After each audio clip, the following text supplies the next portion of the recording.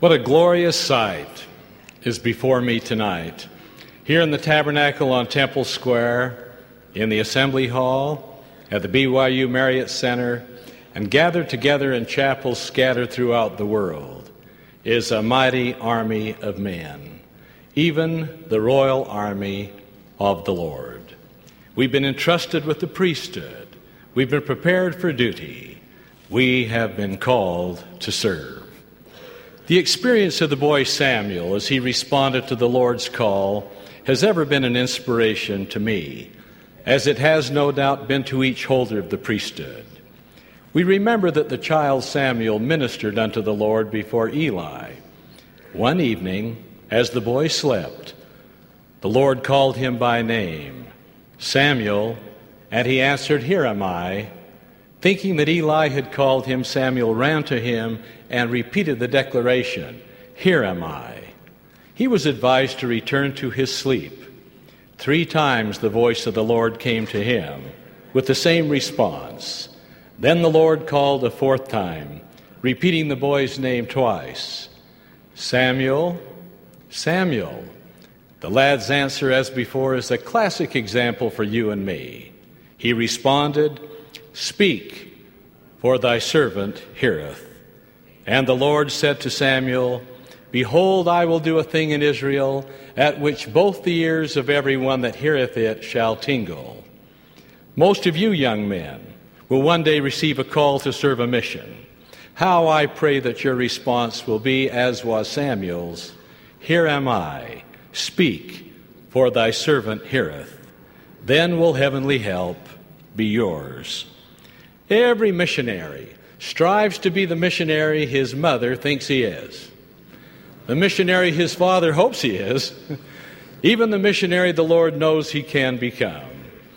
I remember a missionary recommendation for one young man on which the bishop had written, This candidate is the finest I have ever recommended. He has served as an officer in the deacon's quorum, the teacher's quorum, and the priest's quorum, where he has been a member. He excelled scholastically and athletically in high school. Why, I know of no finer young man in the world. P.S. I am proud to be his father. President Spencer W. Kimball, then chairman of the missionary committee, mused, I hope his parents will be content with his assigned mission. I know of no opening for him this morning in the celestial kingdom. Yes, sometimes expectations of those who love us are a bit beyond our capacity. Years ago, before a temple was completed in South Africa, the saints, planning to visit a temple, had to travel a long route to London, England, or later to São Paulo, Brazil. When I visited South Africa, they, with all the strength of their hearts and souls, petitioned me to importune President Kimball to seek the heavenly inspiration to erect a temple in their country. I assured them this was a matter for the Lord and His prophet. They responded, We have faith in you, Brother Monson. Please help us. Upon returning to Salt Lake City, I discovered that a proposed temple for South Africa had already been approved and was to be announced immediately. When this announcement occurred, I received a telegram from our members in South Africa. It read, Thank you, Elder Monson. We knew you could do it. You know, I really believe I never did convince them that though I approved of the temple, I didn't bring it about. Every call to serve is a human drama in the life of the recipient. I'm certain that such has been the case with each of the brethren who earlier today were sustained as new general authorities. Let me share with you some marvelous lessons from the life of one of these brethren, J.E. Jensen, as recently reported in the Church News. Elder Jensen speaks of turning points in his life. His spiritual awakening began as a small boy growing up in Mapleton, Utah. His parents held family night long before it became a church program. He recalled that his father read to him lessons from the Book of Mormon. His mother's deep love for books also had a favorable impact on her son. However, it was when he read for himself Joseph Smith's account of the first vision that the witness of its truth became a reality. Upon graduation from high school, young Jay and his sweetheart, Lana, decided to get married and not wait for a mission call. It nearly broke my father's heart, Elder Jensen related. Mother told me the dad just wept and wept. 2 weeks later, and before wedding plans were finalized, Jay and Lana attended a sacrament meeting where a returned missionary reported his mission. The Spirit touched their hearts. They concluded to postpone marriage. Jay arose, went to the bishop's office, and reported for missionary service. The rest is history. Jay served in the Spanish-American mission. Lana moved to California for employment, and there served a stake mission. And upon the completion of Jay's mission, they were married in the Manti Temple. Elder Jensen's father lived long enough to see his son serve an honorable mission and marry in the house of the Lord. Sister Jensen has often said that sending her husband to be on a mission was the hardest thing she ever did, but that it was the most rewarding thing. I would never do it differently, she said. We could never have been as happy otherwise. Today, Jay and Lana serve in Guatemala. He is a member of the Central America Area Presidency. Reflecting on these turning points in the lives of Jay and Lana Jensen, we recall the observation: the door of history turns on small hinges, and so do people's lives. Fathers, grandfathers, are we reading to our sons and grandsons the word of the Lord? Returned missionaries, do your messages and your lives inspire others to stand up and serve? Brethren, are we sufficiently in tune with the Spirit that when the Lord calls we can hear, as did Samuel, and declare, "Here am I"? Do we have the fortitude? Do we have the faith, whatever our callings, to serve with unflinching courage and unshakable resolve? When we do, the Lord can work His mighty miracles through us. One such miracle is taking place in the southern part of the United States, in the area once referred to as the Confederacy. It pertains to family history and temple work. During the period between 1860 and 1865, this region literally became saturated with the blood of America's youth as soldiers by the hundreds of thousands perished. Even today, the earth here and there reveals a time-worn uniform button, a belt buckle, a spent bullet. But what of the men who fell while in the flower of their youth? Many had never married. Who was to do their temple work? Were they forever to be denied the blessings of eternal ordinances? William D. Taylor, a Canadian with no ties to either side of the conflict that raged so long ago, found himself, together with his wife and family, living in the Old South, and suddenly filled with a compelling interest in those who died while so young in years. An urgency came upon Brother Taylor to do something personally, a call to silent service. In a letter to me dated July 20th, 1992, Brother Taylor wrote the following: "It's been approximately 1 year since I last gave you an update on the extraction work that is being done for the Confederate soldiers, approximately 4 years since this project was started. The extraction has been progressing at a steady pace. As of this writing, we have sent for temple work just over 101,000 names. I am thankful for being allowed to do this work. It brings me joy unparalleled to anything I've ever known. It's hard to put my feelings into words. I exult when another regiment is prepared and ready to be sent to the temple, and my soul is pained when the information in the regimental history is insufficient for a soldier's work to be submitted." Close quote. A poet's words expressed Brother Taylor's feelings. There I see them marching down the lane, one in blue and one in gray, now arm in arm again. And there I see them rising toward the sun, proud rebels and proud Yankees, silent journey just begun. Brethren, let me share with you a description of this priesthood service pertaining to this particular work, as described by a priesthood leader. He wrote, "On Saturday afternoon, our Aaronic priesthood young men and their leaders assembled at the temple to perform the baptism work for the fallen soldiers. What a marvelous sight it was to see these young Aaronic priesthood brethren being baptized by their own priesthood leaders. In almost every case, when the young brother had finished his 14 or 15 names, he would turn and embrace his leader and shed a few tears of joy.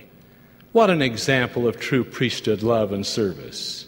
He continues, "I had the experience of being a witness at the font and gained firsthand knowledge of this, and in a few cases, the undeniable witness of the Spirit that those young soldiers who had died had accepted the baptisms that were being performed in their behalf by our Aaronic priesthood brethren.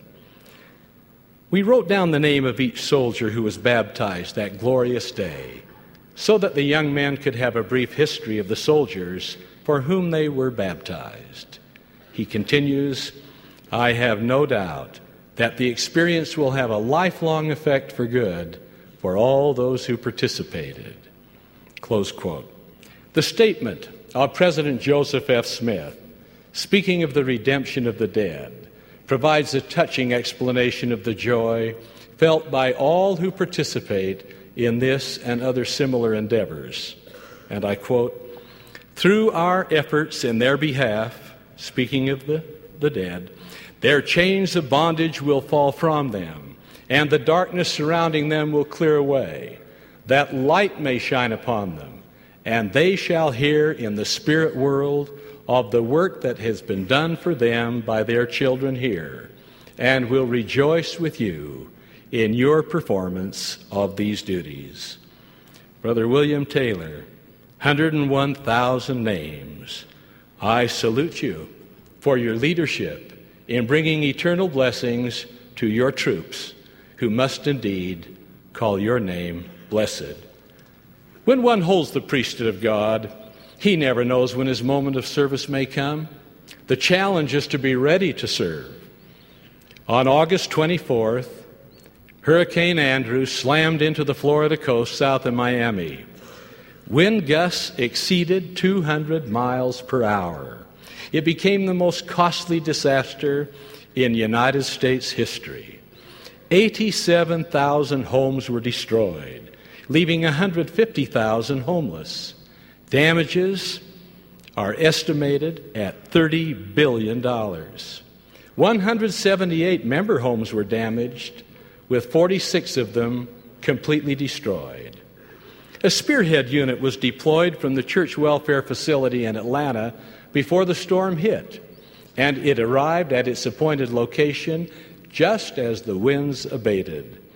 The truck carried food, water, bedding, tools, and medical supplies, the first relief shipment to arrive in the disaster area.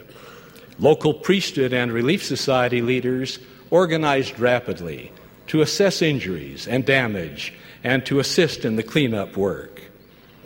3 large waves of member volunteers, numbering over 5,000 brethren, labored shoulder to shoulder with disaster-stricken residents, helping to repair 3,000 homes, a Jewish synagogue, a Pentecostal church, and 2 schools.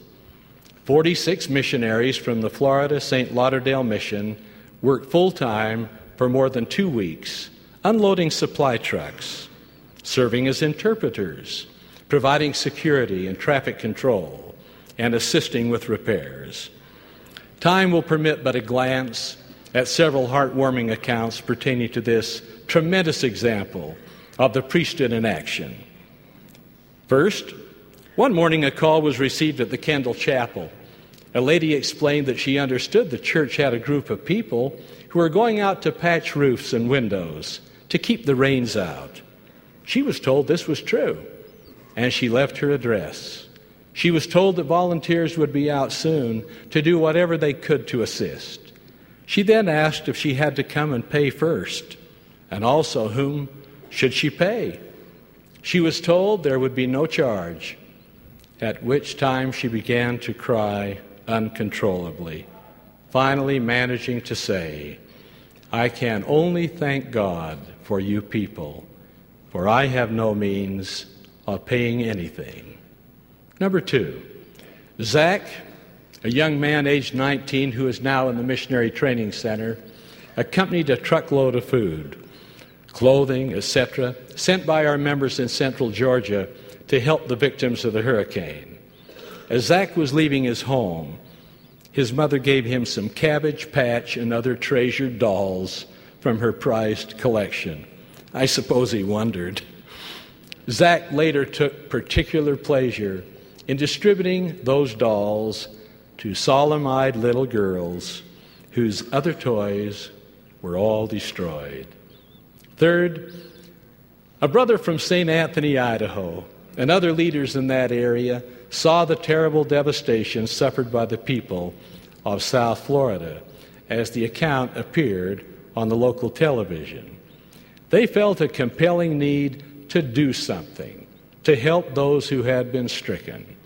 A decision was soon made to send an 18-wheeler filled with Idaho potatoes to Florida. The truck was loaded with boxes and sacks of potatoes and moved swiftly across the country to the site of the disaster. They drove in shifts. The potatoes arrived in excellent condition, and so did they. The missionaries unloaded the potatoes and soon divided them. It was amazing how welcome the potatoes were to the people of South Florida. They were so tired of eating fast foods that the potatoes were described as tasting almost like a dessert. In less than 3 days, all of the potatoes were distributed to members and non-members alike. Hearts were tender, stomachs warmed by the kindness of those marvelous members in Idaho who had sent the potatoes. Number 4, typical of the feelings experienced by those who put everything aside in their personal lives and rushed to the aid of their brothers and sisters are those expressed by a couple from Huntsville, Alabama. They wrote, "Our second day at the scene of the hurricane's devastation was a Sunday, but it seemed as crucial that we hurry with the work as it was for those who left the Salt Lake Valley on Sunday to rescue the handcart pioneers in dire straits. On the football and athletic fields of a high school that was our campground, each state group held its own sacrament and testimony meeting before leaving for another day of work. We sang songs we knew. The sacrament was blessed and passed by priesthood holders in work clothes. We partook of the bread from frying pans and the water from picnic cups. But the Spirit was there. Due to a 1-hour time limit for the meeting, not all who wanted could bear their testimonies. The closing song, I Am a Child of God, reminded us we needed to push on to help His children. Fifth, one Spanish-speaking brother and his wife approached Elder Alexander Morrison, area president for the North America Southeast area, and said, I have lost my life savings. I've lost my home, my farm. All my avocados are destroyed. I have nothing. And then he smiled sweetly and said, but I have everything. I have the gospel of Jesus Christ. God bless Elder Morrison, his counselors, and all fellow priesthood leaders, missionaries, both elders and sisters, and all the many thousands who have served so magnificently and unstintingly. Truly, These responded, as did Samuel, "Here am I." The cleanup following Hurricane Andrew continues, as does the work of repair pertaining to the devastation wrought by Hurricane Iniki, which struck the island of Kauai in the Hawaiian Islands. In these cataclysmic events and in the quiet challenges of individual lives, the priesthood is truly in action. Let us never despair, for this is the work of the Lord in which we are engaged. It has been said, the Lord shapes the back to bear the burden placed upon it. The Master's counsel to all of us assembled tonight, to whom priesthood authority has been given, and of whom priesthood service is expected, brings peace to the heart and comfort to the soul. The Master said, "Come unto me, all ye that labor and are heavy laden, and I will give you rest. Take my yoke upon you, and learn of me, for I am meek and lowly of heart, and ye shall find rest unto your souls. For my yoke is easy, and my burden is light." To this divine truth I testify as I leave my witness with you. This work is true. The priesthood does combine and present to our Heavenly Father a mighty army of righteousness. In the name of Jesus Christ, amen.